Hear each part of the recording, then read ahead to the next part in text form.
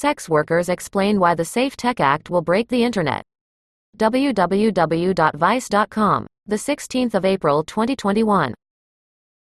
In 2018, Congress passed the Fight Online Sex Trafficking Act, FOSTA, a law ostensibly designed to curb human trafficking by holding websites and online platforms responsible for user content that might facilitate sexual exploitation. More than 2 years later, it's still unclear whether the law has actually achieved those goals. But among sex workers, the consequences were felt immediately. Sites like Backpage and Craigslist Personals shut down, eliminating sources of income for thousands of precariously employed workers. According to a 2020 survey of 98 internet-based sex workers, 99% of respondents said the law didn't make them feel safe, and 72% said it decreased their ability to make ends meet. Now, another round of anti-trafficking legislation is making its way through Congress, the Safeguarding Against Fraud, Exploitation, Threats, Extremism, and Consumer Harms Act, or Safe Tech Act. Like FOSTA, the bill is attempting to reform Section 230 of the Communications Decency Act, CDA, the law passed in 1996 to protect free speech online by offering legal protection for online platforms and websites. And like before, sex workers are fearful of the consequences. Supporters of the Safe Tech Act want to further limit the scope of Section 230, making companies responsible for policing user speech on online platforms. What I don't want is to have these giant providers continue to use Section 230 as this immunity, a kind of get-out-of-jail-free card, Senator Mark Warner, the bill's sponsor, said in an interview with Protocol. But sex workers and free speech advocates warn that eliminating these liability protections means greater censorship of online platforms as companies try to reduce the risk of landing in legal trouble as a result of third-party user content. The Safe Tech Act would mean I can't afford to run my own website and will lose income from many other sites. It will impact any social media platforms I use for marketing, Mary Moody, who has been a sex worker for the last 5 years, told Motherboard. She also fears that she could easily be sued for her content on websites, have to attend court, and pay for an attorney.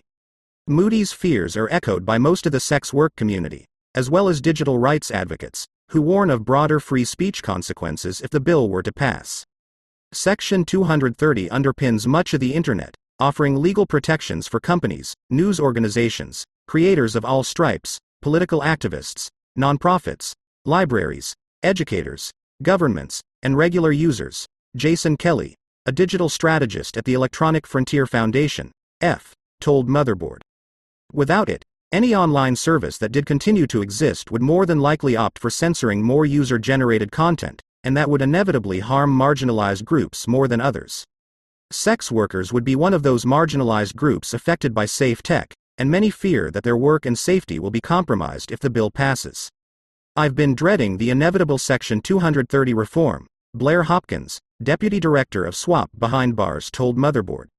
Section 230 protects sex workers in a kind of ancillary way because it allows them to conduct their business on platforms without interruption from the platforms. Safe Tech, while not directly aimed at sex workers, has a downstream effect of unintended consequences. She added that the bill would force smaller companies with less resources to over-police user content, in order to avoid legal liability. They will just massively moderate everything, so they don't get into trouble.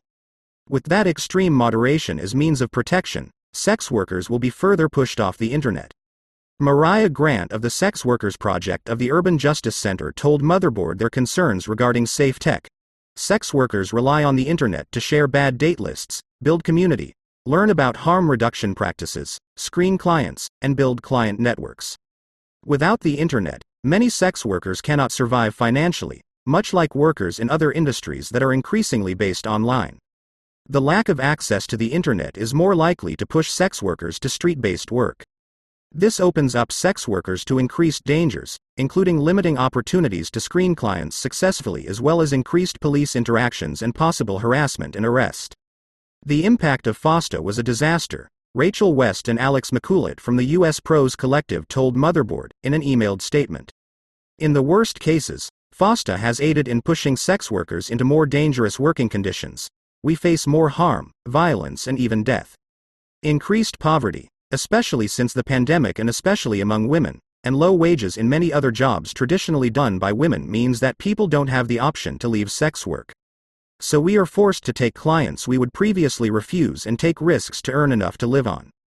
While FOSTA was touted as a way to curb human trafficking by creating liability for platforms that facilitated trafficking, it simply didn't work.